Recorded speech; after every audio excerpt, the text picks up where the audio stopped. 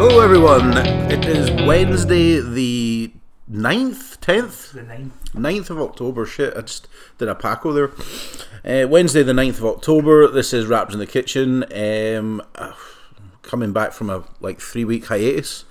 Unfortunately, Paco Rodriguez is still at work, but don't think will be joining us. So it's me, Tommy Vass, and Neil McCulloch are your Raptors for the week. And it's been a while. It's been quite a while. I mean, a lot of shit happened in terms of family stuff with you, me being ill, Thomas Cook going bust. Yeah, you missing out on a fucking holiday. That's terrible, man. You got Thomas cooked. Yeah, that's all I can say about that. It's fucking Thomas cooked. I was gonna say so you weren't able to go to Mexico with your family, but did they get some form of refund and they went to Spain? They'll get the money back. Eventually they'll get it back because it was ATOL protected. That's kind of an insurance against these kind of things. Yeah. But my mum and dad just decided, fuck it, we're going to go to Almanacor. Aye, fuck it, why not? So I was like, sorry, if I go anywhere else, it'll just be this horrendous reminder that I should have been spending 2 weeks getting waited on hand and foot in Mexico. So I have spent 2 weeks in the house. Ill? Yeah, well, to be fair, I did get norovirus. Yeah. Which, if I had still been going to Mexico, that would have been a grim as fuck 12-hour plane ride on a Saturday. Yeah, just be you sitting, sweating your balls off, trying to enjoy your holiday. Might have helped it. Maybe, yeah. They do say that. Norovirus is fucking grim as fuck. When you told me that, I was like, what is that? And then you were like, it's very common, but it's not to be fucked with. Yeah, it's just a really heavy duty sickness diarrhea bug. Right, say you were a fucking mega old geezer. It's like, mate, you want to watch that shit because that'll fuck up old people because they're old. Yeah, it'd probably kill an old person. Aye. But most things would these days. Yeah. The winter. But yeah, that sucks about your holiday, man. But yeah, that was fucking mental. Was it 178 years history? Yeah. Fucking nuts, man. But yeah, that was 2 weeks ago, man. So, we're trying to keep up with current affairs here, So you were saying to me, I read the latest South Park ep has got China in an uproar. So could you tell us what that's about? Is that why you were fishing for what this was about earlier? Yeah. I haven't watched the episode, but from what I've read, the Chinese get so offended by it that they have wiped all trace of South Park from their version of the internet. Mm-hmm. And I think it stems back to a coach of an NBA team had made a comment about the Hong Kong protests in support of the Hong Kong protests. So the NBA, which is trying to get into the Chinese market, kind of shat the bed a bit when the Chinese get really annoyed about this. And they had to, and I can't quite remember what the NBA did, but they shat the bed. So when South Park got banned, they sent out a Twitter apology, which essentially ripped into the Chinese and also into the NBA. Was that Matt and Trey, or was it Comedy Central? I believe that was a Matt and Trey. Right, okay. I suppose Comedy Central, with the lawyers would have been consulted, or will be getting consulted as we speak. A weird thing though, and just a kind of side note on that, Disney, who own ESPN, have apparently told the ESPN commentators and news people and things like that when talking about the NBA in China, they can only talk about sport. They can't talk about anything else. Right, okay. I see. I forgot that Disney owned ESPN, man. They really own everything. They do really fucking own everything. But yeah, well, other than being sick, how's your week been? Or sorry, your last 2 or 3 weeks? Because they've been alright. I haven't really done very much. Yeah. For the first actual week of my holiday, I was kind of still getting over Noro, and just I felt grim and lay in my bed all day and had zero energy whatsoever. So I sat and watched I've watched 5 seasons of South Park. Yeah. Since it got added on to Prime. Amazon Prime. Yeah. I've watched the whole 10 episodes of Disenchantment Part 2. I've watched the whole season of Big Mouth. I've watched more JoJo's Bizarre Adventure. I've heard Paco watching that. He's now on to the season I'm on. Right. I'm about 20 episodes in front of him though, so this will be confusing when we go to our history of who's on what episode. It tends to be when out because like you know, being our mid to late 30s, we all meet up for lunch because that's what you do. And stuff like that. We tend to start talking about like that, and obviously I'm in the dark, so I don't watch it. But then like I hear you talking about it, and some of the shit that goes on that show, I'm like, man, I'm not going to watch that show. I don't think it will hold any kind of interest. For me personally, it's just so ridiculous, and it's ridiculous in a way that kind of really speaks to me. No, with the whole. This whole thing is so hyper masculine and Japanese, and that it's so utterly ridiculous to have kind of compared to what's going on, and then there's so much really weird, bizarre shit happens in it as well. Right. Like, there's a guy, he's a big baddie of the second kind of arc, who is a vampire who becomes immortal and a daywalker, but he also has the power to transmorph his body. Like this mad guy's threatening him. They think they're about to catch him. He puts his hand up, his hand disappears in a kind of plume of smoke, and a squirrel appears. And this squirrel just dives at this guy and eats him from the inside out. It's amazing. Oh my god. Weird shit happens. It sounds weird. It sounds extremely weird. Jeez, oh man. I just don't think it'd be for me, if I'm honest with you. I kind of enjoy hearing about it from yous, knowing that I don't really want to watch it. Yeah, it's weird because like the first three seasons of it are very much the kind of shonen style. Here's a guy, he meets another guy, they go on a quest, they meet another guy, they fight a guy but now he's part of the quest. Kind of follows that kind of pattern.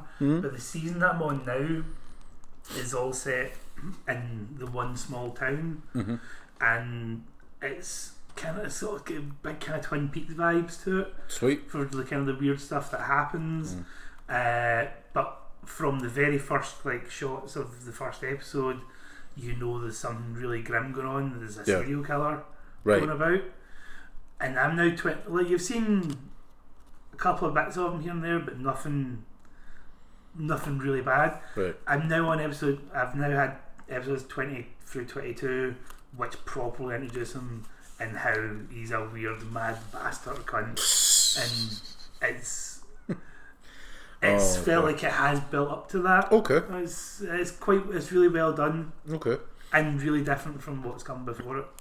Speaking of Twin Peaks, I've started reading the Diary of Laura Palmer. It's a diary. It's a diary of a 12-year-old.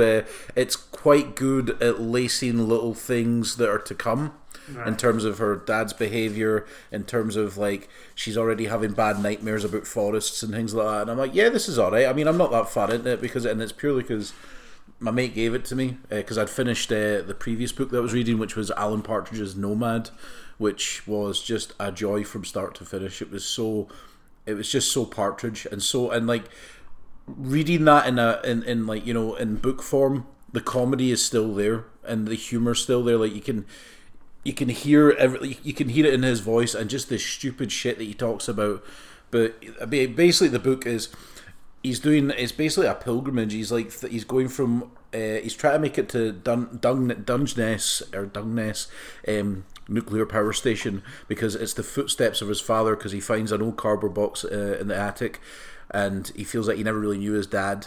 And then he decides that he's going to take a holiday and walk from Norwich down here to that power station, because his dad was supposed to have a job interview and he never made it, so he sees it as some kind of unfinished business. But along the way it just goes extremely Partridge, and it's really it was hilarious. I really, really enjoyed it. But yeah, after reading some of the Diary of Laura Palmer, I was kind of like, I'm thinking to maybe it's time to watch Twin Peaks: The Return again, and do that, you know, because I mean that was a hell of a slog. I thought that the ending totally paid off, but it was a hell of a slog week to week, and I'm wondering if maybe... I suppose, see, watching it in maybe like 5-episode chunks. Yeah, it might... Well, I don't want to say make more sense. It'll flow better than weekly, because watching, especially... Twin Peaks, like, if you were to watch just the original series week by week, it's fairly easy to follow. It's bizarre. Yeah, you can drop back into it if you have to. With The Return, you can't. Yeah. You need to be fucking paying attention to everything that's going on, because... It's so, because, you know, Lynch is very much, he was a certain way in 1990, and then post Mulholland Drive he is who he is now, and you're just like, man, it's much that. Yeah, it's very bizarre, and it's like shit. It's full on Lynch, and I'm like, man, because I was like reading the Diary of Laura Palmer, and I was like thinking of Twin Peaks, and I was thinking of other things, and I just went back and kind of read some of the episodes from The Return, and I just remember, obviously, me and you talked about how the whole Dougie thing was fucking irritating from week to week. But then what it ended up being was interesting. It was a really interesting finale, and I thought it was excellent. I still remember, you know, certain magazines, I'll name them, Sight and Sound, saying that it was the best film of the year, and I'm like, it's not a film, it's a TV miniseries, and there is an absolute difference. I agree with you on that. Don't be that's such a wanker thing to say. Well, but Sight and Sound's people who read Sight and Sound generally are. Yeah, I know what it is. I have read Sight and Sound, but it's that way. I don't like go by its every word. I don't worship the you know, every it doesn't. I don't see it as, like, you know, it's my Bible, my movie Bible, which a lot of folk, you know, if Sight and Sound doesn't say it, then the buck stops there. But you could say that about any magazine, about any kind of media. The NME, I've not met one person that likes reading it, but I know a lot of folk that do read it.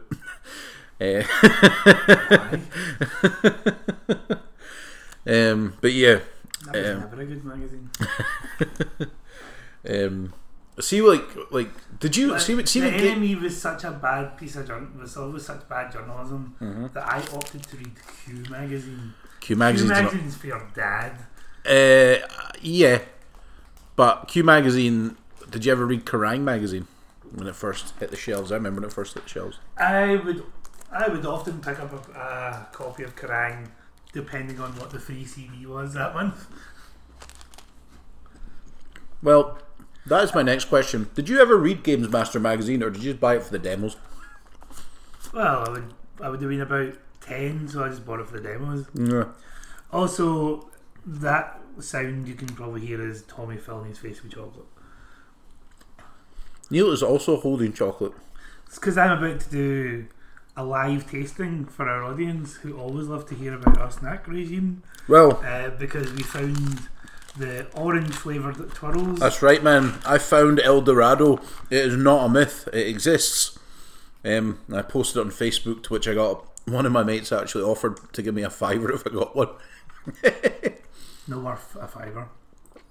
I wouldn't even say they're worth the £1 that they cost. That was a £1. Yeah, fucking pound, man. Jesus fuck, man. I bought that with a bunch of Euro Millions tickets last night. I didn't even know. I was like, man, alright, I was like, what, a tenner? I was like, wait a minute.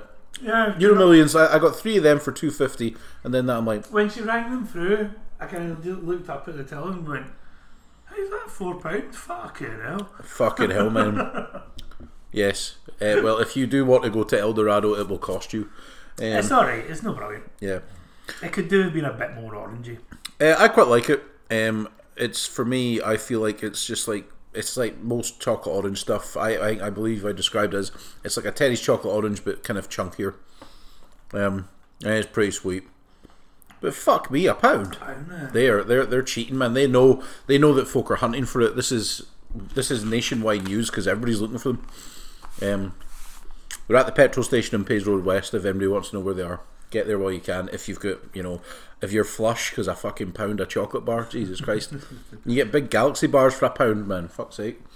But yeah. Right, so that's the non-hardcore fans turned off. Let's get to movies. Yeah, let's get to the movies, man. Like everybody's heard us plod on about shite.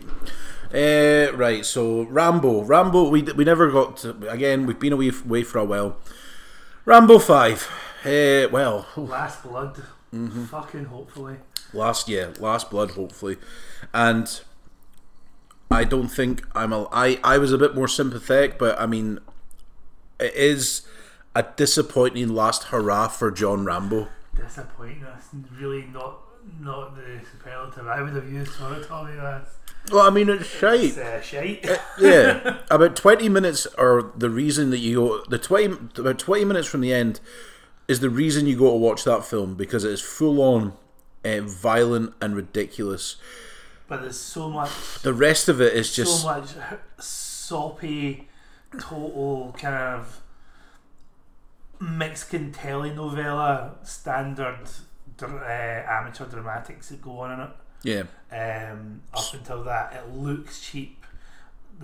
Some of the blue screen on it is some of the worst I've ever seen. Yeah, it's the kind of film that if this was not a Rambo film, it would have went straight to video on demand. I'm amazed it never went straight to video. It's because it's a Rambo film. But even being a Rambo film, there's an audience for it, a cinematic audience, right? But yeah, like that last 20 minutes is full on ridiculous. Action, yeah, and the way he kills that last guy, I admit, like I was like just sitting there. It was pretty fucked up. Just sitting there like that going, yeah. Alright, okay. So I popped for that. Yeah, we're just doing this then. Yeah. Hey. There's a couple of bits I totally popped at, and I was like, that's what I want to see. I want to see sheer ridiculous brutality.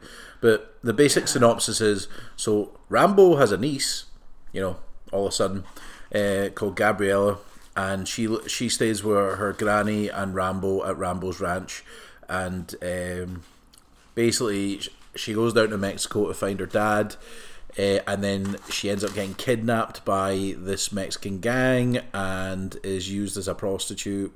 Well, not even a prostitute, she's a slave, she's a sex slave worker, and Rambo has to go down and sort it out. That is the plot. And then the third act is Rambo meets Home Alone.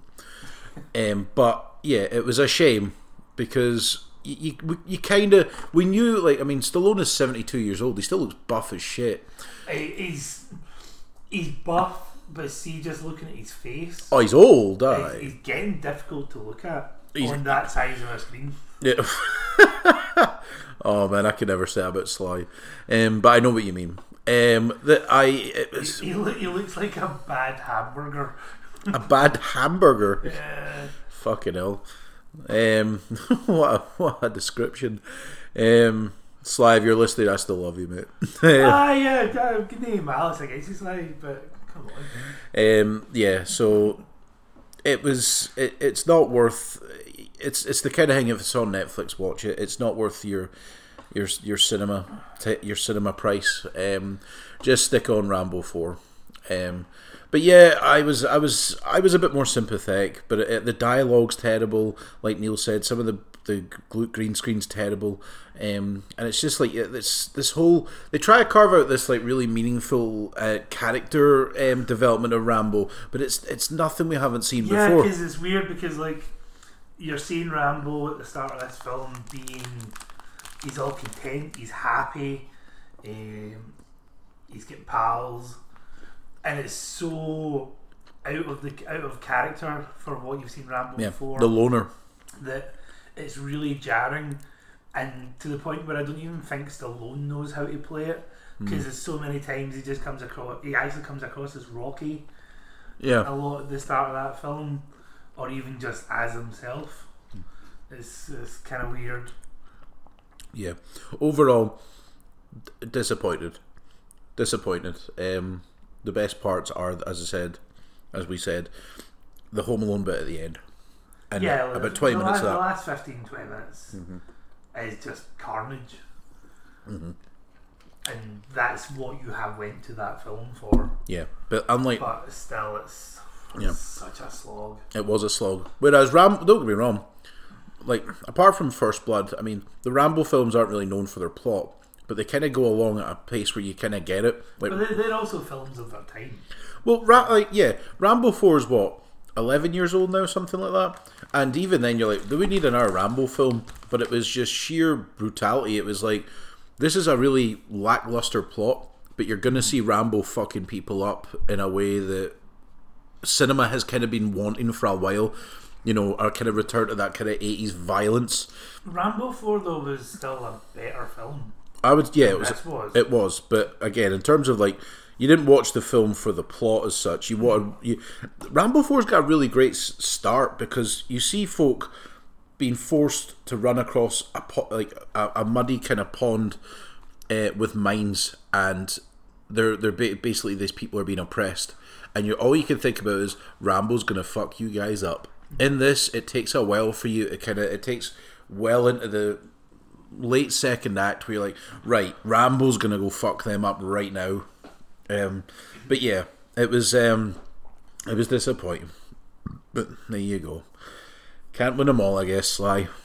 We also watched Ad Astra. Yeah, we did. Yeah. Well, I think you and Paco watched it together. I watched it myself. We went to the IMAX. Yeah. To go and watch it because it was a film I'd seen the trailer in the super screen. And I felt the scale kind of helped it, so I thought IMAX or scale will make it. It's my only regret about that film. Well, I mean, I've got thoughts about that film, but my only regret wasn't seeing the IMAX because I thought visually it was excellent. Yeah, visually it was excellent, but see, having gone to see it in the IMAX, I think I probably could have went to see that on a normal screen. How was it not as impressive? It didn't feel as impressive. Alright. As it should have done. Well, I really liked it. I really liked Ad Astra. I loved it. I thought it was excellent. But I think seeing it in that size of a screen just, for me, weirdly highlighted how insular a story it actually is. Okay. So it kind of had almost the opposite effect of it made space this deeply lonely, dark place. I mean, it is, though. Which it is. Yeah. Which it is. Yeah. I mean, I expected you'll get space. Alright. I mean... I made You did. You made a hand gesture. I mean, okay, so quick synopsis. Brad Pitt's an astronaut. His dad was this well-renowned astronaut who several years prior had gone into space to do a mission where they were basically going to the far ends of the galaxy to find intelligent life, and they never returned. There has been several incidents on Earth where there's been it's pulses. Yeah. Electromagnetic pulses, yeah, which are coming from deep space, yeah, which are causing blackouts, weird weather conditions, essentially the apocalypse. Yeah, and they think that this might this space mission that Tommy Lee Jones, Brad Pitt's dad in it, might have something to do with it. So Brad Pitt is then sent. Well, he is sent to gather. Well, he's sent to gather intelligence, isn't he? He's sent to Mars to send a message. That's it. Because Tommy Lee Jones is his dad. They think that'll get through. Yeah, but there's more to Tommy Lee Jones's story than what Brad Pitt knows about, and then that sets him off on a journey to find him. It's very much apocalypse now. In space, yeah. That was when I read that, I was like, yep, I'm completely on board with that. Yeah. And it's a Hollywood film with a Hollywood budget, but it's made like an art house kind of space movie, a bit like Apocalypse Now had a decent budget, but it's very much a kind of art house movie. Ad Astra, because of the journey, it is Brad Pitt's journey. There's much like Martin Sheen's character in Apocalypse Now, there's a narration where he is thinking about everything that's been happening. He's kind of self-reflecting on his own decisions, his relationship with his father. Yeah, well, that's the kind of actual crux of the film. Yeah, is that the whole space mission is just a MacGuffin. Yeah, for him to go on this journey. Yeah, where he has to kind of pull himself, not in the kind of real life sense of he's in his father's shadow, but in his own mind, how he goes about his own life. It's always been done Yeah. in his father's shadow and looking for his father's approval. Yeah. So it's kind of his journey dealing with these concepts. Yeah, and as I said, it's a Hollywood. It's a movie with Hollywood money, and in my opinion, money well spent. When they go to the moon, I thought it looked excellent. It reminded me of Total Recall, because this film's set in the future. I don't think you're given a year, but there's the moon's like an airport. It's a spaceport. You've got like subway and things like that, and there's escalators, and it looks very kind of like you were in an airport.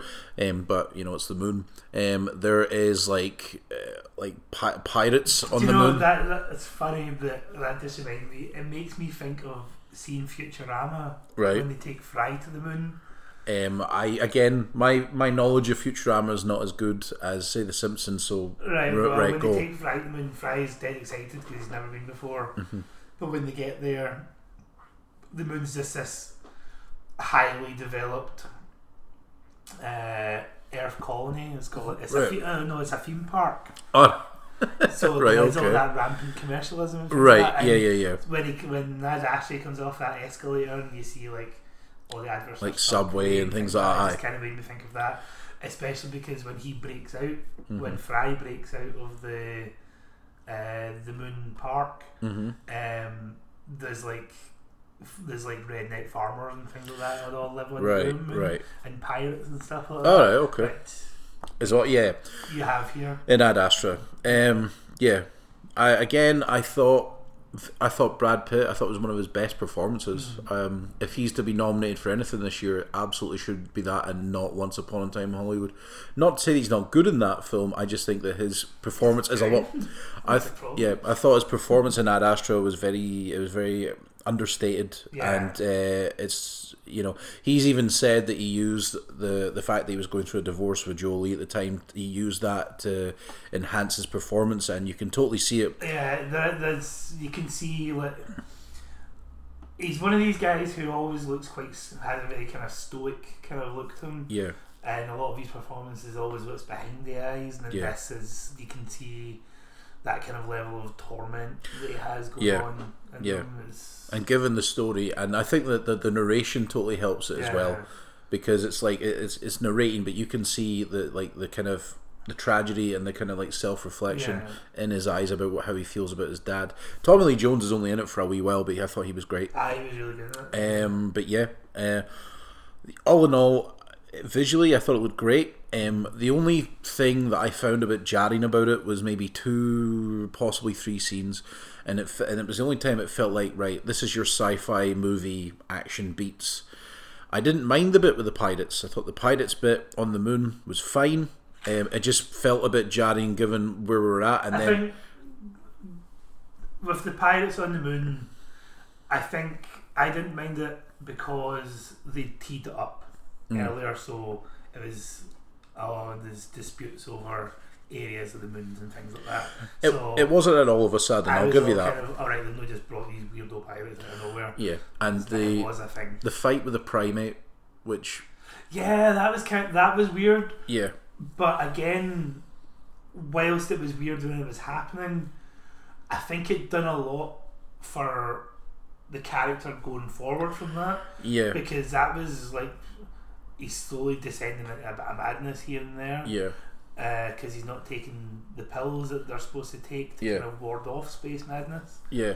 So I felt like because that, like, okay, if it'd been a guy that had attacked him, that would have been weird enough. It was a fucking weirdo monkey. Yeah, I mean, in space. Yeah. Why is that thing in space? Yeah, it was like there's a scene where, I mean, it's been out for a week, so we don't mind spoiling bits here. There's a bit where there's a distress call, so the shuttle that Brad Pitt is on, they have to answer the distress call, and they do say that it's carrying animal primates or whatever. Yeah. And then he goes in, and it happens to be the crew are dead, and a monkey's gotten out, so he has to wrestle a monkey, and so does his colleague. But yeah, it was his colleague gets annihilated. He really does. I think he eats his eye or something. And it's like, the thing is, it's just given the way the film goes at that point, it just, those 2 scenes seemed a bit. It doesn't ruin the film at all. It just seems a bit jarring. But then you could argue, again, keeping with the Apocalypse Now description. There's bits of Apocalypse Now where you're like, why is that in there? It's like it's jarring the flow of this journey. But again, it some you could argue with Apocalypse Now sometimes it enhances it, and some other scenes don't. Yeah. In Ad Astra, it didn't really take me out of it, and the only other scene was where he propels himself off the ship and he uses one of the things as a shield through this thing. Okay, yeah. I was like, okay, we're taking liberties here, but I didn't. Again, I was like, we didn't. That could have been done better, but we didn't really need that. But I was like, I was sitting there, and that was one of the maybe 2 or 3 times I was like, I don't think that's how it happened. But other than that, all in all, it was probably one of the best films I've seen this year. I really enjoyed it. It was nice to see Hollywood sinking money into what looks like a very personal and very art house project. And I hope it made its money back, because it thoroughly deserved it, and it'll maybe wake Hollywood up to the fact that it's like, it doesn't need to be dumb and actiony. It's like it could be a very personal journey. It could be very Apocalypse Now, if you will. You can make these kind of films, these sci-fi movies that generally are quite low budget and end up being excellent, like Ex Machina. That's a great sci-fi movie. It was made for fucking beans. So yeah.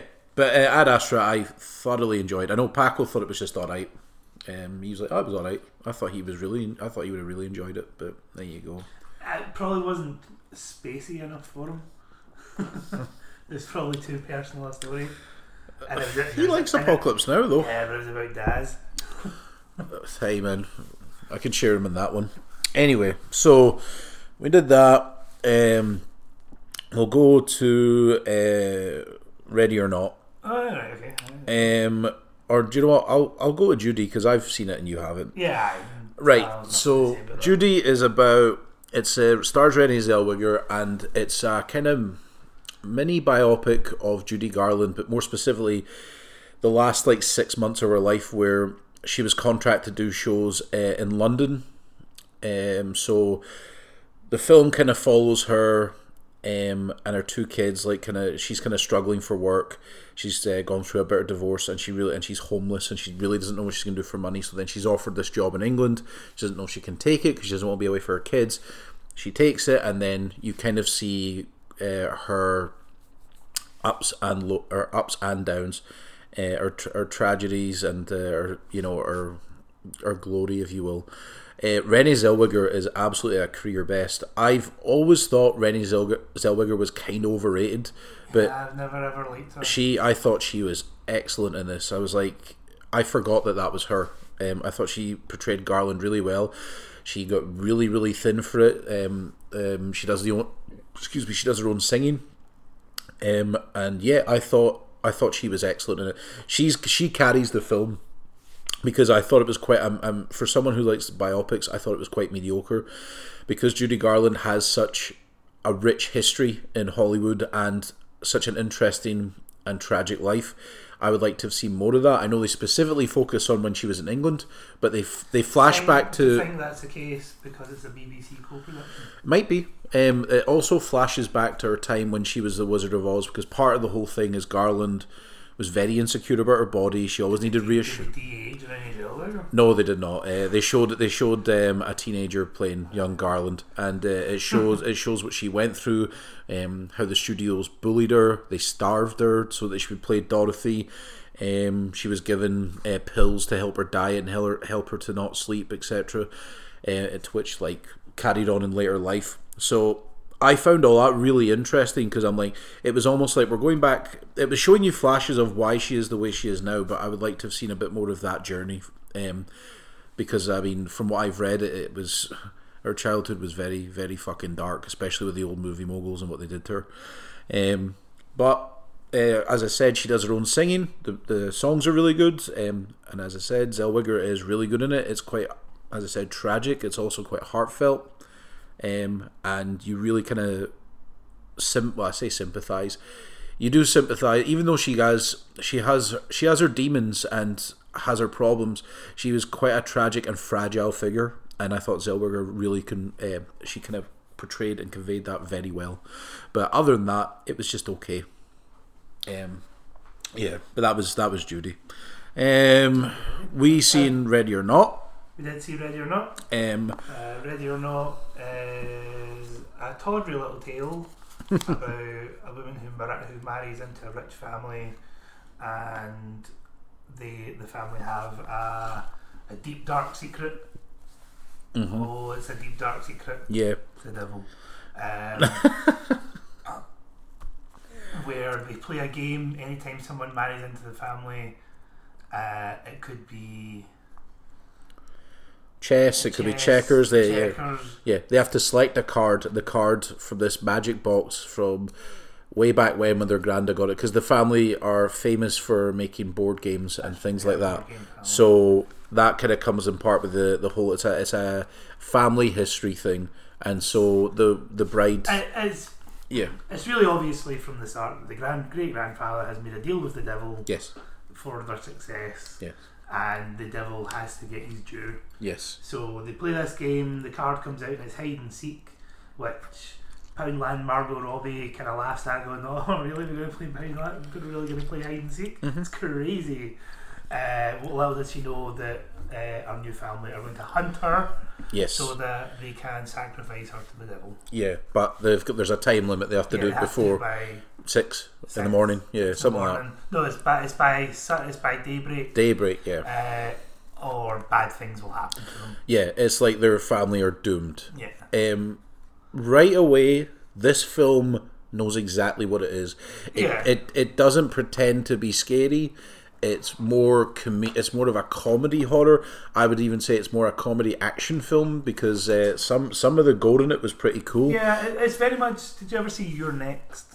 Yes. It's very much in the same kind of vein of that. Yeah, it's the home invasion, but it's very comedic, very self-aware. It's as much a self-aware comedy as it is a kind of horror film. Yeah, and I think her name's Samara Weaving. No, it's not Weaving. Samara something. But Poundland Margot. Poundland Margot Robbie, who I like. I thought she was good in it. She was fine, and she didn't really have very much to do other than run about and be like get manky, lose maybe a finger or that. Yeah, and that's the thing though. The film, I think that's why I thoroughly enjoyed it, was because it was everything that it advertised it was going to be, and it delivered. And it didn't try to do a last minute kind of twist thing, or it tried to take itself too seriously. Don't get me wrong, it's not perfect. Some of the choices that happen with the characters, like the husband, his turn all of a sudden was very kind of out of place. I don't know. I saw that coming a mile away. But it was just, I was like, yeah. And then the very last. The cherry on top, if you will, that happens at the very end of the film was great. It was really great. Yeah, the whole thing pays off well. Yeah. I think my only kind of issue with it was, for it being a horror film, it didn't lean enough into that for me. I was quite happy with that. Also, if I was to then consider it as a comedy, it didn't lean quite far enough into that. I thought it toed the line quite well. Maybe not the horror aspect, but I look at it more as a comedy action movie. It felt like it was kind of tugging between each too much for me. Okay. It never quite had a balance. Okay. But no, I enjoyed it. It was fine. But you, it was fine. But I thought it was very entertaining, and I was like, you know what? There's not a lot of. I mean, the horror clown movie that's out now. It was way more entertaining than that, and you got what you want from that. You know what I mean? Far better than it. Yeah, it's like there's not a lot of horror movies per se in the cinema just now, and I wouldn't say, for me, Ready or Not's not so much a horror film. It's horror in the terms of it's a bit gruesome at bits, but other than that, it was a kind of comedy. It was more a comedy action film for me. It's the third best film I saw last week.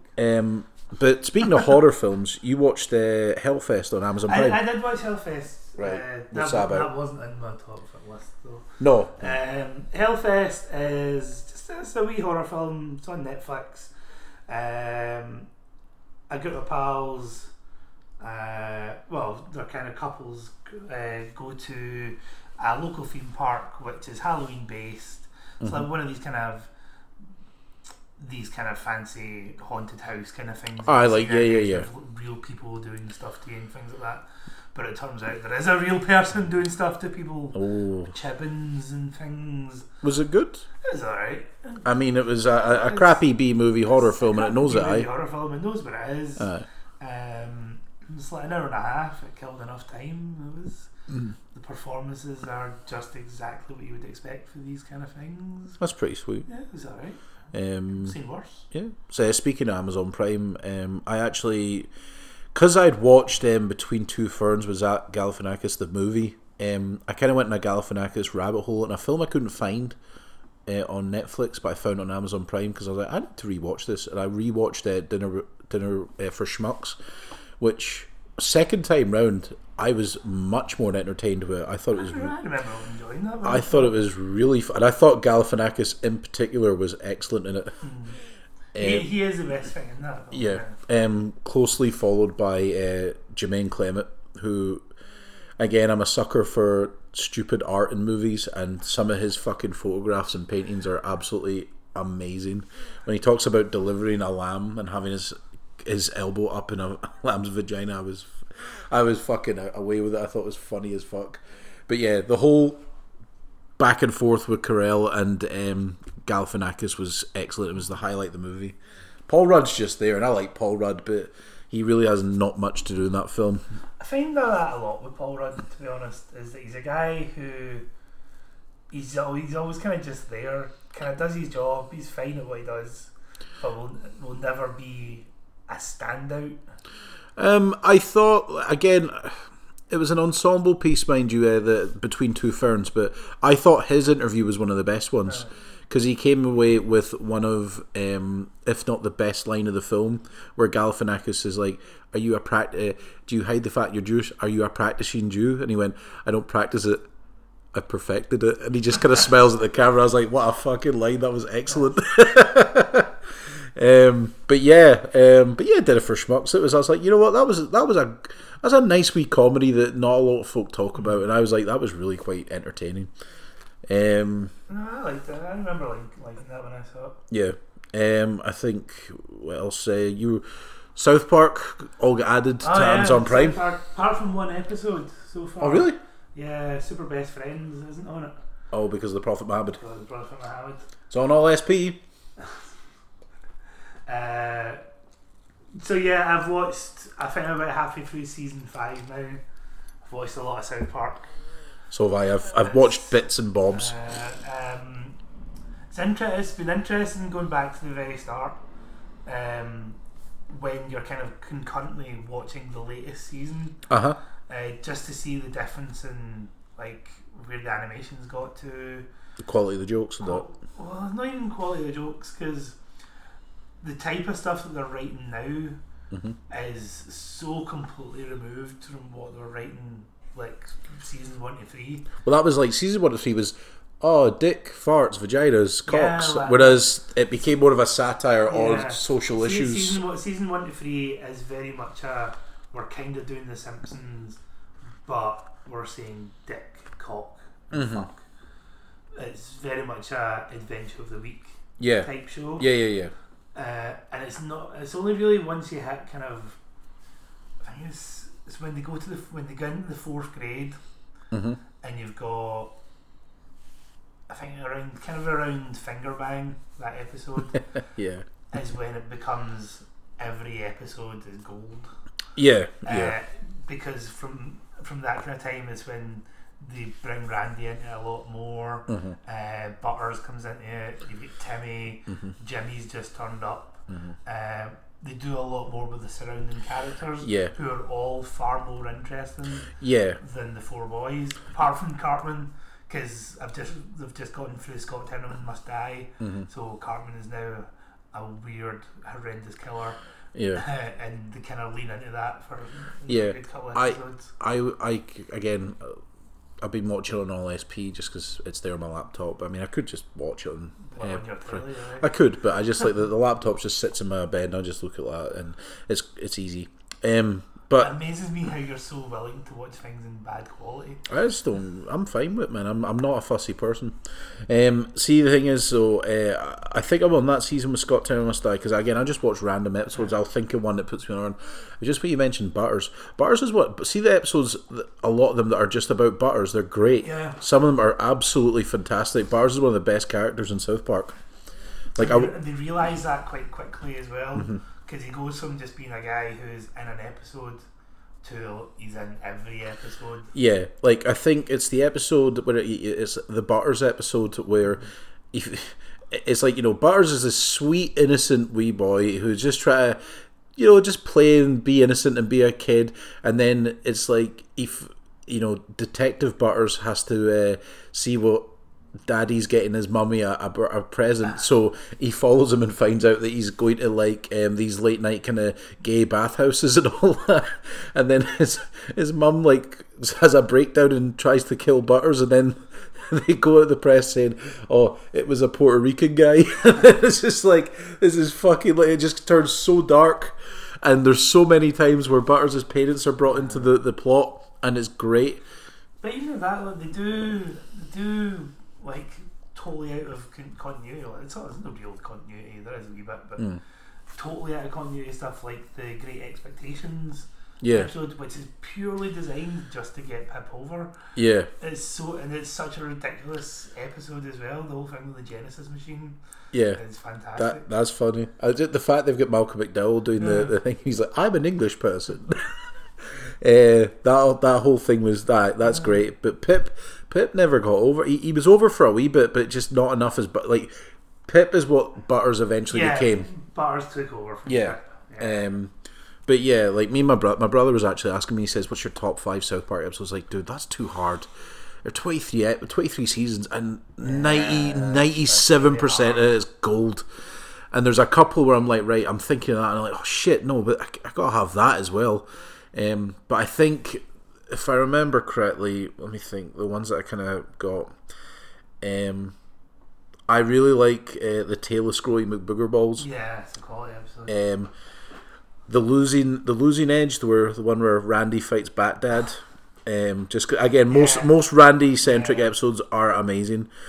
I wanted Imagination Land, but I thought that might be cheating because that's like a big 3 episode epic.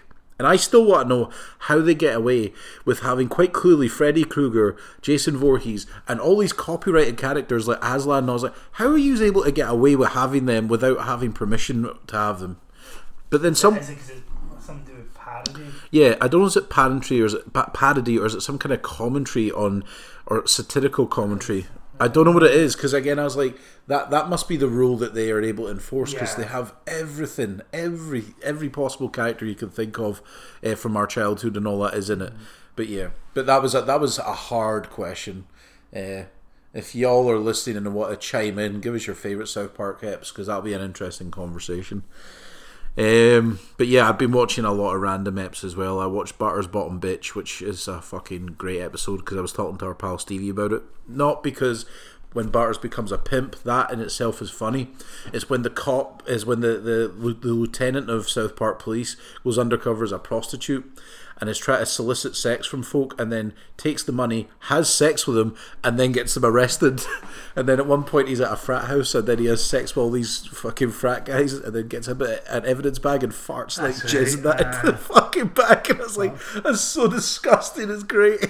Oh, the Warcraft episode as well. Oh fuck, Make Love Not War. That's one of my brother's favourites, and it is fucking tremendous. That bit where Cartman doesn't get off the seat and he's like, "Mom, poop." He just shits all over. And it's so grim. It's so grim. I watched before you came. Well, I went for a swim day, but before I went for a swim, I watched the ep where it's the one where the main plot is Priest. Is it Priest Mackie? Priest Priest Mackie. He basically has to go to the Vatican to be or the archbishops to talk about. Is this the one where God's a giant spider? Or the Catholic God's a giant spider. He's a giant spider because you see God a couple of times. Yeah, well, God is a hamster fucking thing, but the higher power of the Catholic Church is a giant spider. Not only that, the subplot is that they've learned that you could eat stuff and shit out your mouth. That's right. And then you see like them pooping out the mouth, it just slides out. It's so fucking funny. Like, they're really good with minging stuff like that. Like, again, I rewatched an ep about when they all go gluten.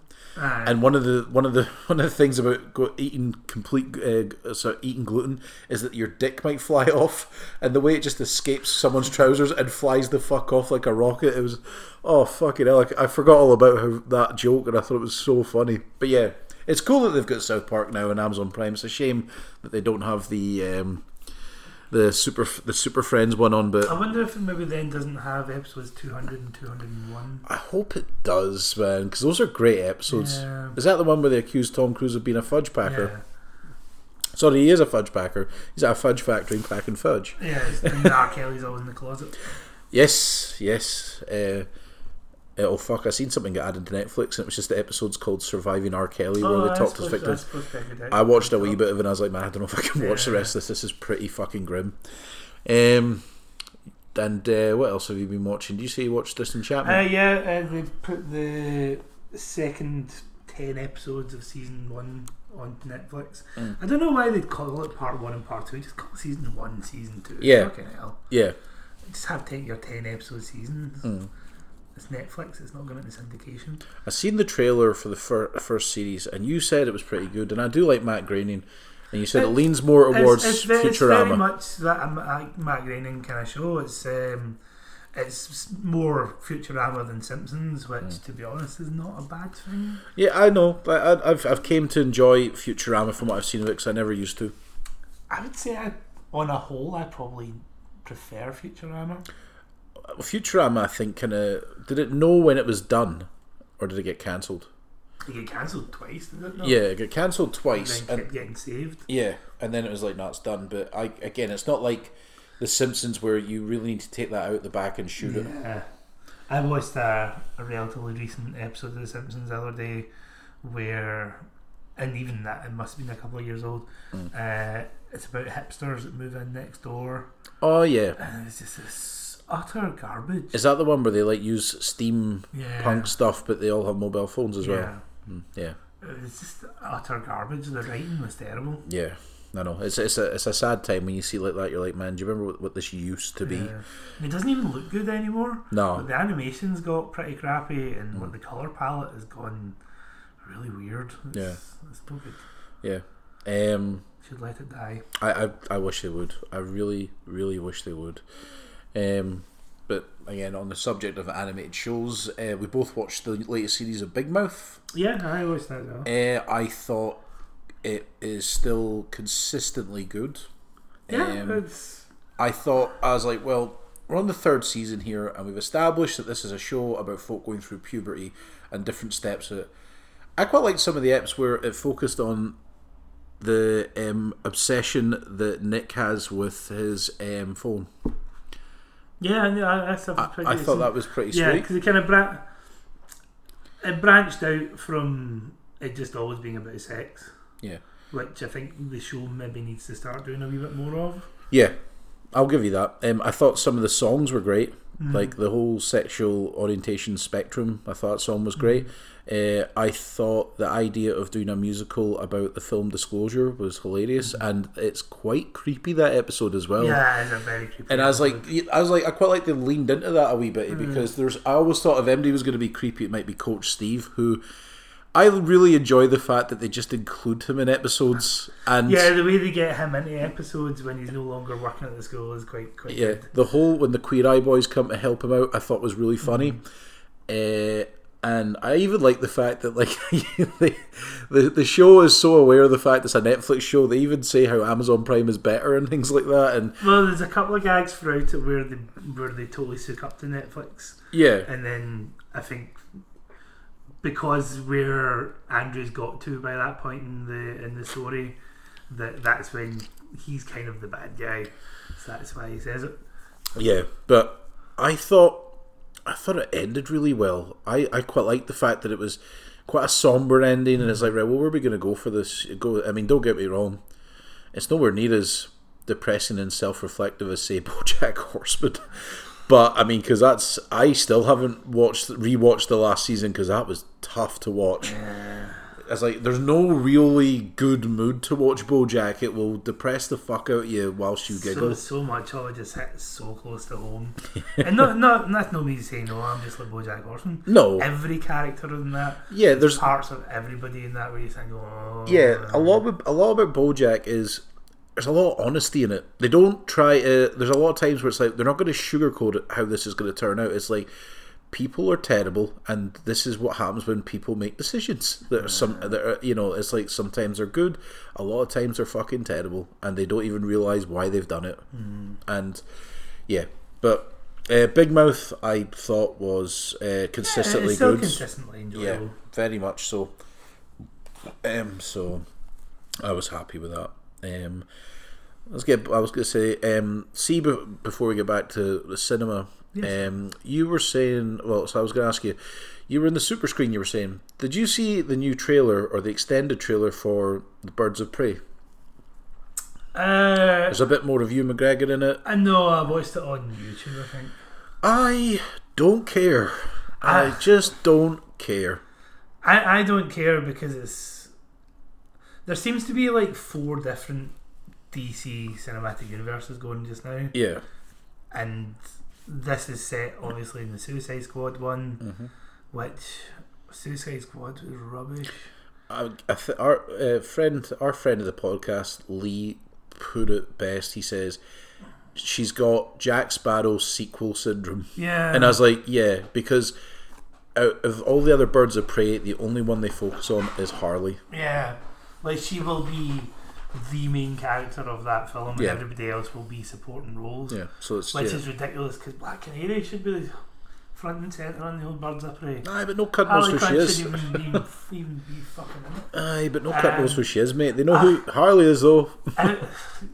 Everybody in the world by now, no doubt, knows my thoughts on Harley Quinn as a character. Yeah, I know. And how much I just don't like her. Yeah. So having to sit through another film where she's front and centre, and it's this probably worst version of the Harley Quinn character I've ever seen. I don't know, the Arkham Origins, the Arkham games is pretty rubbish. Just makes it even more annoying. Is your favourite Harley animated series Harley, even though you don't like the character? That is the only one canonical version of that character that should exist. Okay. And actually that's the only time I actually like Harley Quinn because she's written well. She's written very well in that show. The whole show, the episode where it's about her backstory and you find out why and what happened with her with the whole Joker thing. The ending of that episode. There's a great episode of that where Joker keeps coming up with all these plans to get Batman, and he's working out of this fish factory. And all Harley Quinn wants is to get a bit of attention from him, to the point where it gets quite sexual in some ways. But there's a bit where she's got this fish costume on. There's just a set of eyes. I remember the set, and I think that's one of the funniest sight gags that I've seen. I remember that because again, is that not also the ep where she gets that pissed off with him? She goes and gets Batman. Yeah, she betrays him, and then the very last shot I think is when he goes to jail and he sends her a wee rose saying Jay, because she's like, I'm fucking finished with the Joker, and then he sends a wee rose and that, and then she's because he lets Batman go because he's like, hold on, I want to do it. Aye, I don't know that. Yeah, that smacks her out a wee bit because it's a very toxic relationship. Yeah, that's a great episode.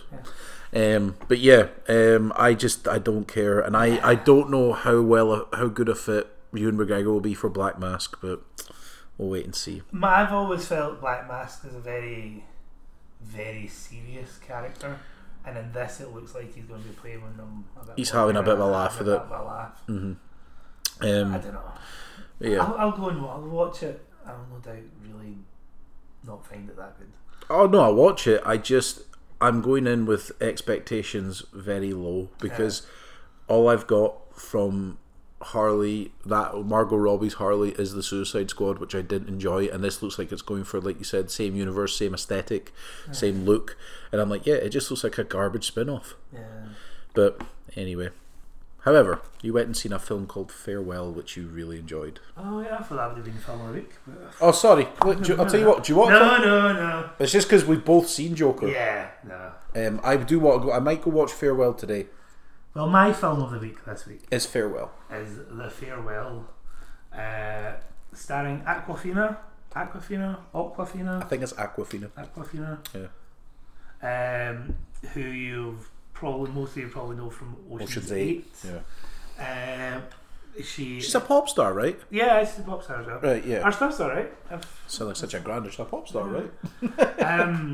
She is Chinese American. Well, no, she's actually born in China, but her family moved to America when she was 6 years old. So she's more Chinese American. Yeah. She lives in New York. She's an artist of some kind. I can't quite remember what it was. I think it was a pianist. Not a jewel thief, no. No. Who's been let down for a scholarship, so she's run low on money. Her mum and dad are going to China because they've been given bad news about the dad's mother. She has some form of a cancer. Where was that? Yeah, so what the whole family as a whole have decided to do, and is apparently tradition in China, they don't tell the grandmother that she has this illness, so that her last remaining time, because she's given 3 months to live, is spent happily, as opposed to the Chinese believe living with this disease. Yeah, the Chinese believe that it's not the disease that kills you, it's the fear of death that comes along with it. So one of the brothers who lives in Japan brings his family over, including his his son and his girlfriend, who they're going to put on a fake wedding. Right. Or at least they say it's going to be a fake wedding. Right. It plays out very much like a real one. Yeah. So I feel like a wedding rehearsal almost, or just you say like an actual. Well, no, an actual fake. They go through the process. Right. Okay. And they're using that as an excuse for why the whole family has come together to be with the grandmother. It's from that. I won't really tell you things that happened because there's no point. It's a family drama. Yeah. It's very much about that sense of where is home, what is home, what matters in the grand scheme of things.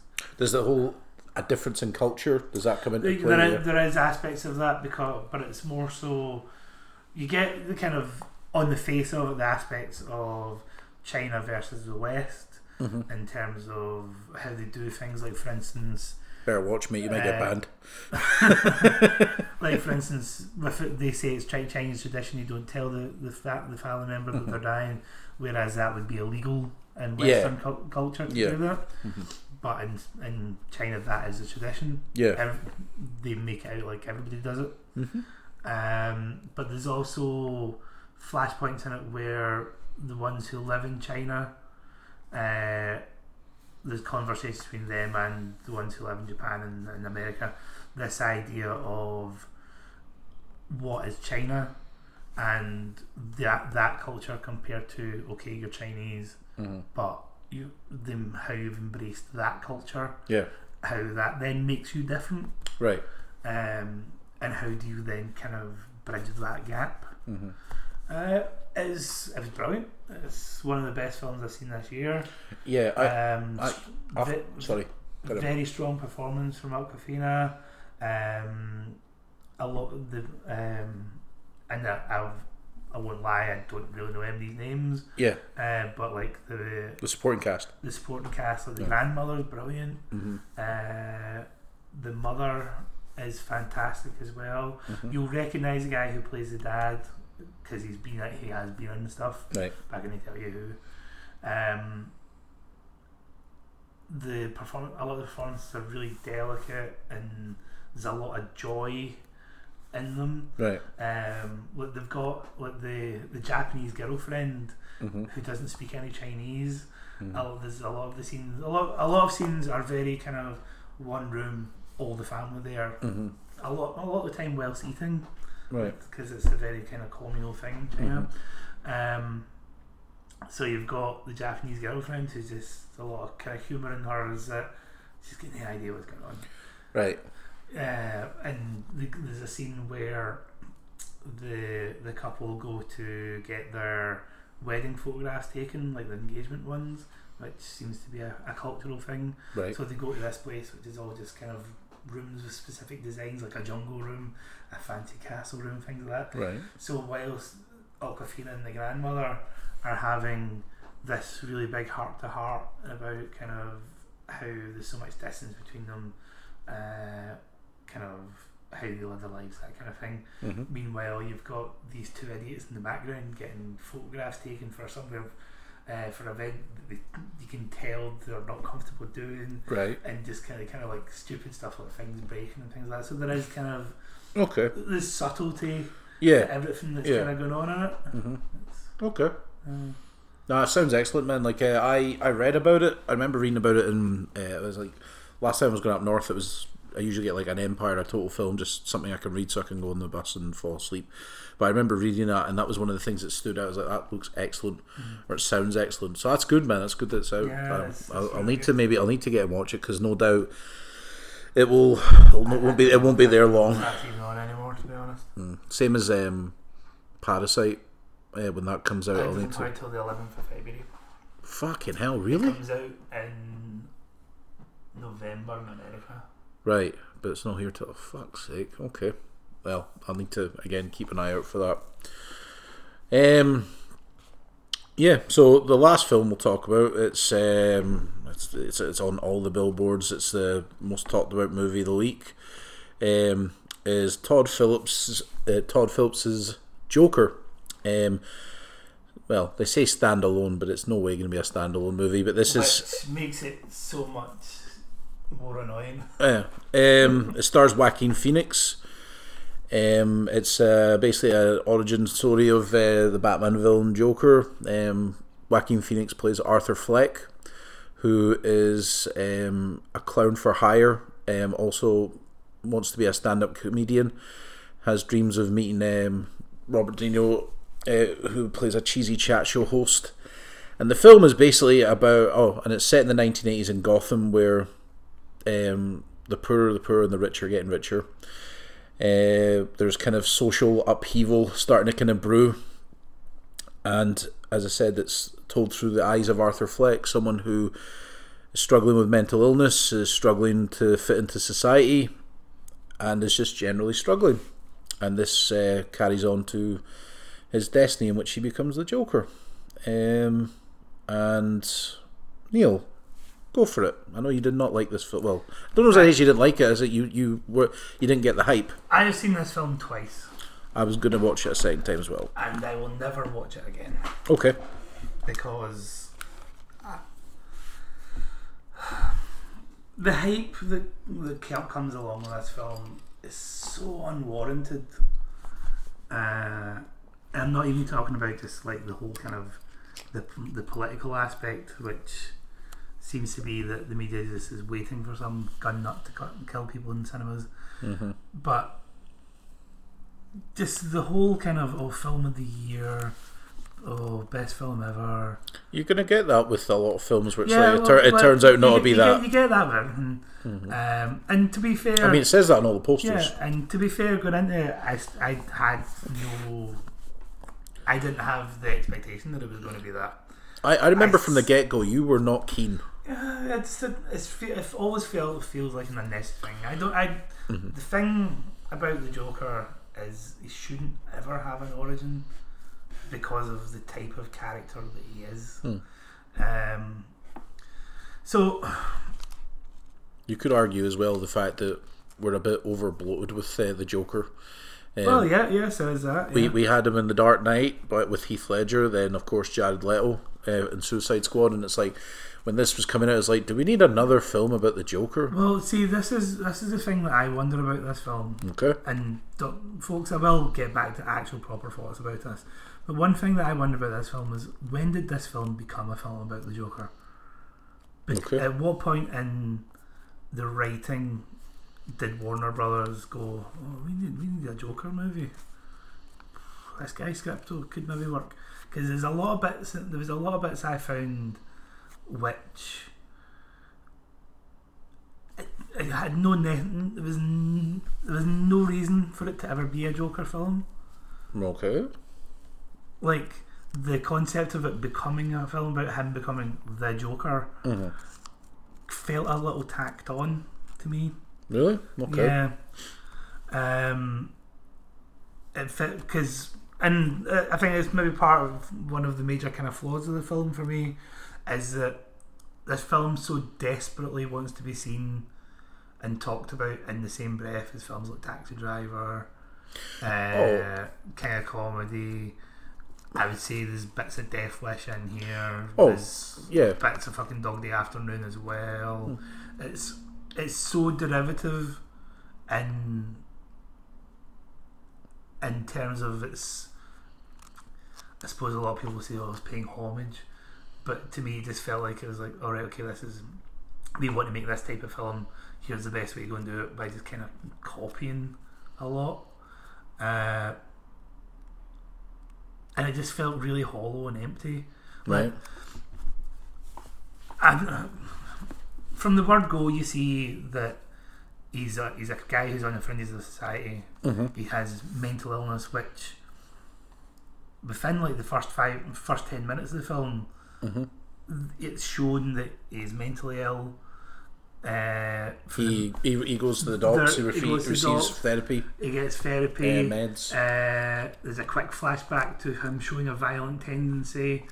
You see his diary, which is also his joke book, which is also a journal, kind of. And a kind of journal, which is all the written stuff's horrendously nihilistic. There's see, when you see like serial killers journals and things like that, there's scratched out stuff and weird pictures of porn and things like that glued into it. It's like from the 10 minutes in, it's like, alright, okay, this guy's a psycho. So you couldn't feel any sympathy for him. I think okay, carry on. I couldn't feel any sympathy for him. And that kind of went on as anytime he met anyone, like, you get introduced to his mother, who's a very hollow character of, oh, she's a bit mental, he looks after her, that's it. Then you meet Zazie Beetz' character, which you kind of go, alright, okay, so she'll be love interest, which kind of go down that line. Turns out he's delusional, and it's like, oh, that's kind of a bit, let me think, what's the word I'm looking for? Predictable, because they've already set up that he's an unreliable narrator, and that he is delusional. So it's like, alright, okay, so they won't actually really go with that. And then you get the bit where he fucking it turns out he might be fucking Bruce Wayne's brother. And it's like, oh god, we're gonna drag Batman actually into this. And then he goes and molests Bruce Wayne. Alfred does nothing about it. Isn't that Alfred? Yeah, it's in the credits as Alfred. Alright. Big fat Alfred. Thomas Wayne does something about it though. Oh, he punches him in the face. If you were there with your fingers in your fucking son's mouth, you'd be battering the guy. It's ridiculous. Also, Thomas Wayne was rubbish. Like, yeah, I wasn't a fan of the portrayal of Thomas Wayne. I know it was originally supposed to be Ali Baldwin. So when Ali Baldwin says no, you just don't go out and get the slightly fatter looking Ali Baldwin. Which is, yeah, he does look like that. Yeah. And it just all felt very hollow. Like, the whole stuff, it felt like a film that seemed like it was trying to make all these grand statements, and it does try to make political statements, but then it gets muddled in its own narrative, in the sense that they're making these anti-capitalist kind of statements the whole thing of like, oh, eat the rich, that kind of thing. How the world thinks this guy who murdered three bankers on a train is a hero as opposed to just a psycho guy who murdered 3 guys on a train. How the whole kind of cult of personality then builds out of that. What was the other thing? I kind of get lost there in one thought.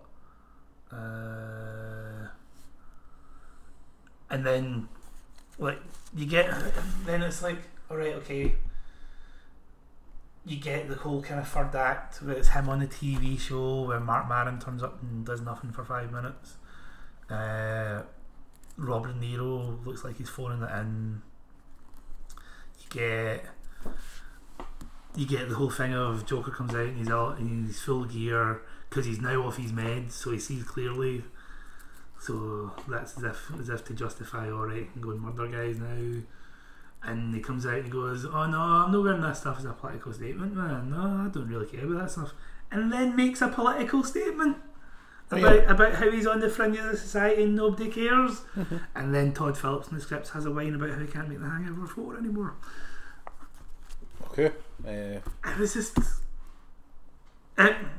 don't get me wrong, it looks really good.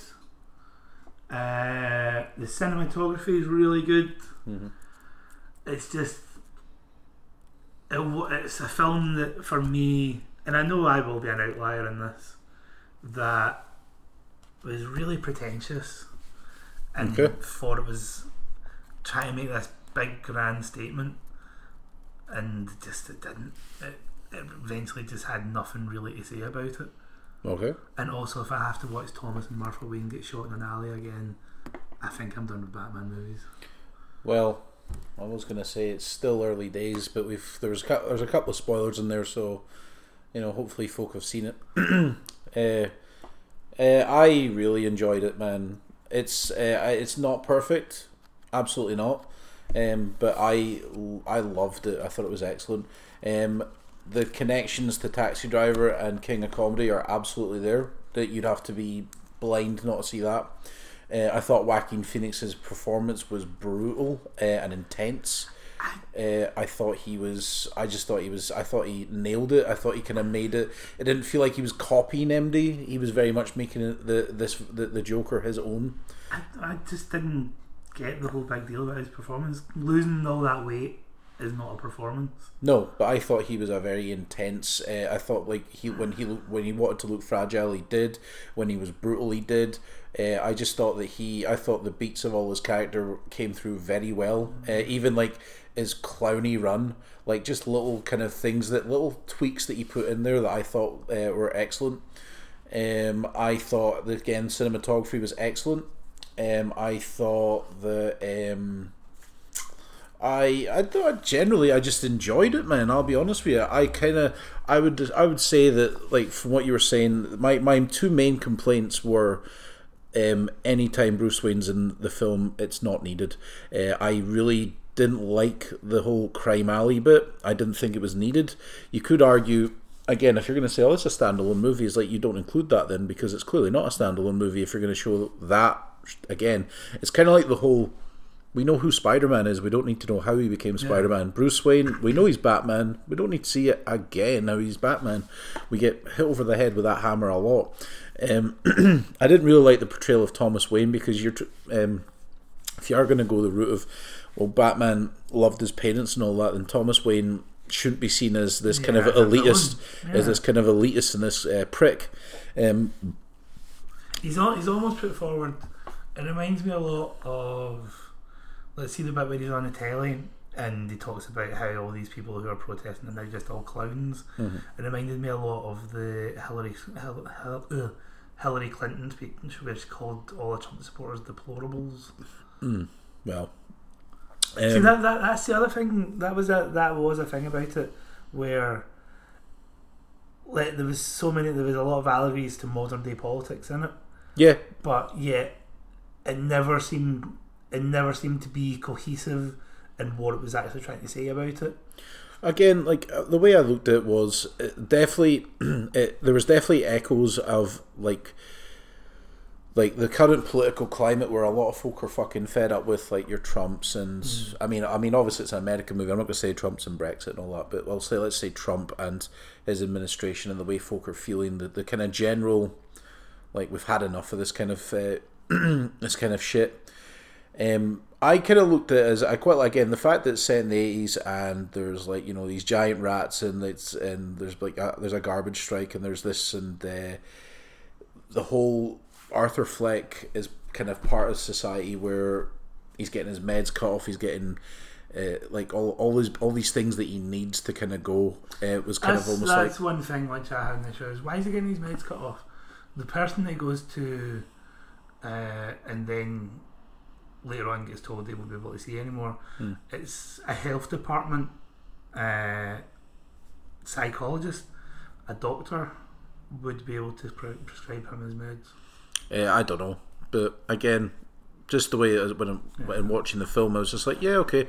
And these little things are building up. The whole, he ends up being like, see the whole, after he commits those crimes and then ends up going to Thingy's door and she just lets him in. I was like, no, this isn't real. Yeah, this relationship isn't real. And I was fine. I was like, yeah, I'm aware of this, but you know, like the casual cinema goer will be like, oh fuck, and I'm like, well, no, I was fine with it in terms of the predictability of it'll turn out this isn't real.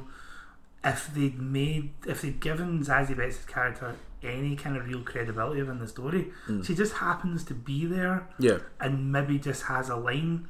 I think that was that was an issue for me with it, was that because everybody was so underwritten and it hung so much on Arthur Fleck, Arthur Fleck, there was nobody to really kind of bounce off of. There was no foil to it to really kind of show you how far he was dropping. Because for me, the step from Arthur Fleck taking a gun to a children's hospital to Arthur Fleck not caring that he's shot three and killed 3 guys in a subway train was so minimal that was literally step 1, step 2. There wasn't, for me, there was no. It was like it reminded me a lot of my issues with Breaking Bad. Right. Is that Walter White goes from I've got cancer to I'm a drug lord in the space of like an episode. That's not quite what happens with Breaking Bad.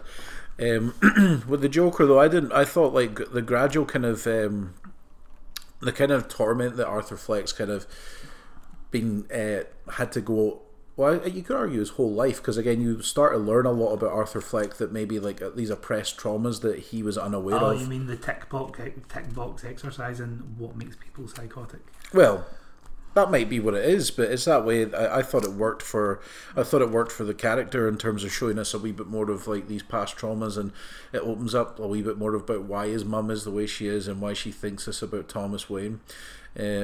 I thought that added to the kind of psyche and the kind of boiling point where Arthur Fleck does become the Joker, and I quite like the third act as well, man. Like again, you'd be crazy not to say that it doesn't feel like the king of comedy, or even Taxi Driver, because again, Taxi Driver, you know, someone who's fucking fed up with everything and decides they need to do something. Arthur Fleck is very much a product of a system that doesn't seem to care about him, or he certainly thinks doesn't care about him. He murders 3 wanker bankers who are being an arsehole to Alassian thing, and again, it's the 80s, it's yuppies, it's like us versus them kind of mentality as well. No, I thought for the majority of the film, everything for it kind of worked for me. It might seem, I know what you're saying, it might seem, well, that's a tick box and that's so easy and that's so lazy. For me, I thought it all worked well for what the character was said in the end for me. But what you're saying, I'm not saying no, you're not wrong. There's that bit where he says that, oh no, I'm not here to make political statements, and then has a moan about political statements. Yeah, but then you could argue it's the same as in The Dark Knight where he says, oh, I'm not a schemer, I just do things, where he's talking shit, he's manipulating Harvey. That's one thing Paco hates about The Dark Knight. He says, well, he says that, but then he does that. I'm like, yeah, he's manipulating him. That's the whole fucking point.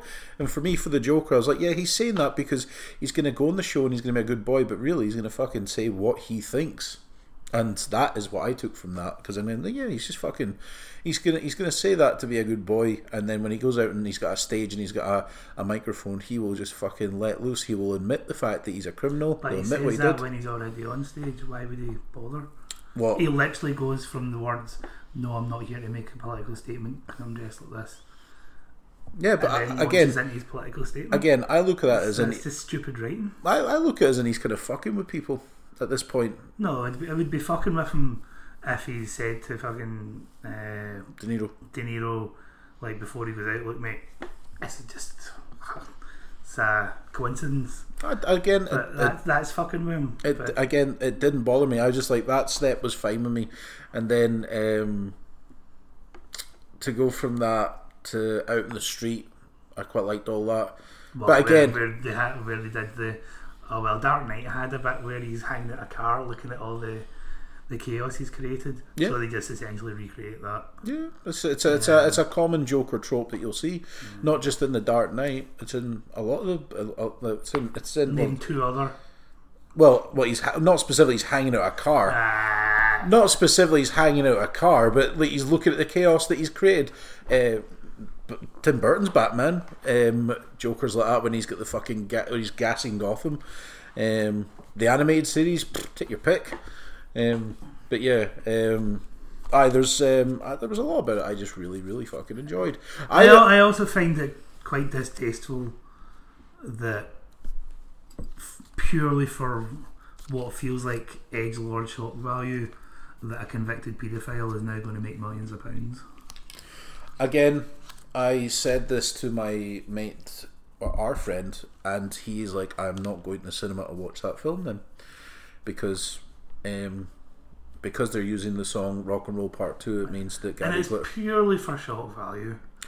The thing is, right, it is a Gary Glitter song. It's a very catchy song. It's very, but it's the whole argument again. He is a convicted paedophile, absolutely. Is it a good song? I like the song, but I don't like the guy. You know, it's the same as like, oh well, Michael Jackson was maybe a paedophile. You're gonna stop listening to Thriller? I'm like, well, no. But at the same time, it sucks that you're always gonna have that thing with him. But yeah, that does suck. I mean, that does suck. What else could I say? The whole thing about, well, this film's dangerous. Oh, that's bullshit. I'm like, man, there's fucking nothing in this for it to be dangerous. I was like, you're just waiting for some gun nut to do a thing. I'm like, does that mean playing GTA 5 makes you a criminal? You know, it's the age old. This is what's like this. This is a headline and an article and a clickbait thing that has been going around the internet. Because a friend of mine says he posted it to me saying like the same kind of headline, says they recycle this headline for fucking everything. This film is so shocking. 3 foot walked out. I was like, mate, I'm wondering about the studio made that up. It sells tickets. There was a cinema in America which I saw reported. And I think it was in. If it's one you're thinking, I think it was in New York. Yeah, someone was clapping. No. Because fuck, why would anybody clap to this film? Well, Weirdo was clapping every time someone was getting killed, and then a bunch of folk walked out. We did that watching Rambo 5. Rambo 5 is a cartoon. So was this. Anyway, there was a cinema in America that wasn't selling seats to single people. You could only go and watch it if you were in a couple. Fuck off. Yeah. That's discrimination, man. Not everybody who singles a psycho. It's like utterly ridiculous. Taking things far too far. I don't fucking do that to me, man. I'll eat their skin. Don't worry about your skin. Oh, man. Birthday's coming up. Fucking do that, man. I'll eat them. No, but that's fucking mental. It's ridiculous. And it's like that being held to this standard for violence, which there isn't even really that much violence in it. And I don't think there's nothing worse than what you've seen in John Wick 3. No, but again, I remember at the time, Todd Phillips said that was one of his arguments. But then he also said something very silly about not wanting to make comedies now because woke culture means that nothing's funny, which is he makes that same joke in the film. So. Which is a very, very daft statement. Taika Waititi, like, haha, isn't he so funny, tweeted that. Mark Martin had something to say about it on Late Night the other night. I mean, why is he even in the film? Because he's pals with Todd Phillips. I mean, I know he's pals with Todd Phillips, but it's just like, and I like him. I mean, Glow, he's great in Glow, but it's just like, you're in it for a scene. It's like, I'm not to say that he is such a big star that he deserves it. I just thought it was like, well, I mean, I guess if you want to be in a Joker film, it's like, can I be in it? Cool. Speaking of like the Batman universe, did you hear about Matt Reeves' The Batman? That Jonah Hill is wanting $10 million to be in that film, which means he would be paid more than R-Pats for being Batman. Well, I just feel like when Jack Nicholson was a Joker. Well, the difference is Jonah Hill does not make a film. Yes, Jonah Hill does. It's not like, open Jonah up Hill, again. you're a very talented actor, but you do not open films. It suggests to me that they want to play the Penguin. Oh, the rumor is Penguin or Nigma, but personally, It would be Penguin. I think he's a short, stout man. yeah, he would be an interesting Oswald Cobblepot. So he obviously wants the money for, if this is embarrassing by the end of it. But again, and you're not Jack Nicholson, where he can command that in 1989, playing a comic book character and getting first billing over Michael Keaton and taking X amount of % of the box office because he's Jack Nicholson. Jonah Hill is a very talented actor, but it's that way. I'm like, dude, nobody goes to watch a film because it's just you in it. It's like you are part of an ensemble piece. It's like The Wolf of Wall Street. You're really funny in it, but Leo is the star in that movie. But yeah, I don't know how this, again, because there was a hint of I think I read it today, or was I this morning or last night, where in an interview Joaquin Phoenix had said, well, he seems up for doing sequels. Yeah, which I'm surprised at, because I didn't think he would commit to a franchise. I mean, I know he's playing the Joker, but I'm like, but he doesn't do franchise movies. Where do you go with this now? You now have to bring Batman in here, by which point in time Arthur Fleck will be mid-50s. That is if they stick within the R-Pats Batman universe. Where we don't Alright, know. okay, but if they don't stick within the R-Pats Batman universe, you still have to bring Batman into it for a second Joker film. Yeah. Because then it's just the Joker running about, and let's be honest, it's not that exciting. It'd be interesting. He needs a foil if you're going to go further with him. Harley Quinn. I don't know what they would do. I welcome a second one because I love this movie. I thought it was excellent, but it's not perfect, and I know that. I would. Is it movie I would of the year? be interested to watch a second one if it wasn't made by Todd Phillips. No chance. They're going to give him a blank check at the end of this run and be like, "What do you want?" Because I remember reading over the weekend it made $93 million. It's like, check, make it whatever you want. You still can't make The Hangover 4 because people can't make good comedy anymore in this woke culture. Fuck off, Todd Phillips. to be fair, I wouldn't want a Hangover 4. I know, nobody wants that film. Do you know the thing is, so why is he complaining? All that he Todd can't make Phillips had to say was, I have explored what I need to explore in that genre, and I'm wanting to move on as an artist. That's all he had to say. He didn't have to make a wee. He didn't have to do his man shouts at cloud jab again. Like again, what Martin Scorsese said. I don't know why the fuck he said that. Oh, big Martin Scorsese. Oh yeah. Marvel films aren't in cinema. I'll have my check, please, now for that comic book film I just helped produce and that you ripped me completely off from. Yeah, it's just like, man.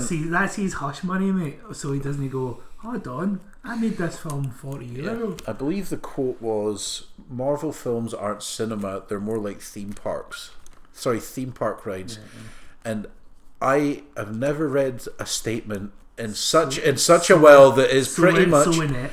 that is it could not be better than man shouts at cloud, because I'm like, man, why would you even say that? See, if you got nothing good to say about your peers and their work, don't say anything. It's like, if you did, and the thing is, you didn't even see them. And Jesus, when I read that, I was like, that's disappointing. I was like, man, you've got a movie coming out. Everyone's fucking, loads of folk are raving about it. Why even poke the bear like that. Because their biggest rival is just giving you a load of cash, so you don't go, oh, you've just remade my film. That's the thing. And again, I know you said De Niro phoned it, and I actually thought De Niro was pretty good in it. He just seemed like such a... He looked like what I reckon Rupert Pupkin would have became. He seemed like far too rough a character in that role. Why? Because they didn't de-age him. Oh, he looks terrible de-aged in those I love the trailer for The Irishman. Oh, you know how I've been complaining about the Gemini Man trailer for a while? Yes. And that it looks really weird. It's because he's all CG. No. He's a full CGI character. No. It's because the way I read this during the week, the way that film. That's out on Friday. Yeah, because we were trying to work that. I was like, it's fucking Gemini, man.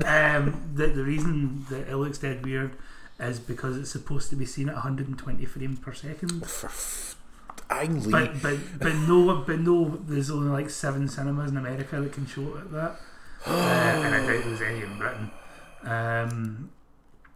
So most places are getting it at 60 frames per second, which, if you remember watching The Hobbit at 60 frames per second, looked to be like dead weird, and that's See, it's the first time in a while where I've seen Jerry Bruckheimer Presents where I'm like, cool, I'm going to see a nonsense action movie that I won't give a fuck about. And I actually, don't get me wrong, Gemini Man, I'm not going to say it's going to be amazing. It looks like it will kill an hour and a half, maybe 2 hours of Will Smith trying to shoot himself. I'm just worried that I won't be able to buy Lizzie Kaplan as a badass. Well, is maybe Elizabeth Winstead in it as well? Oh, is it Winstead? Yeah, I think that's her, isn't it? Because again, I keep thinking it's Lizzie Kaplan or something. No, Winstead would be even less believable as a badass. And she's also in Birds of Prey, and I'm like, yeah. But anyway, right. So Gemini Man. So we're gonna brave through that at some point this week. Yeah, well, I'm still on holiday. I'll watch Gemini Man. I'll be watching that. I'll be watching El Camino, the Breaking Bad movie, which is out on Netflix on Friday. I'll try and see if I get to The Farewell. I'm trying to think what else is out. Chris Morris's new movie's out. I'll definitely 100% have seen that. So we'll maybe see if we can get to that. Maybe not leave it as long next time. But yeah, that was us. Paco may join us. He may not. We'll see what happens with the old Paco. I don't think he's really feeling it at the moment. Yeah, I know. I like that's the thing. I know how he feels. Like that's why it's taken us so long to kind of get there. But we'll see if we can get back on track, and we'll do that. But that'll do us for this week. Fuck! I thought it was hearing like really bad rain. I'm like, that sucks if it's raining again. But that'll do us. That sucks. You don't have to fucking leave your house. It's me. It's got to go up the road. Well, I was thinking about maybe going to cinema. I don't know. I might go watch The Joker again. But yeah. Aye, so that'll do us this week. So cheers, Neil. No problem. All right, man. That'll do us for Rappers in the Kitchen.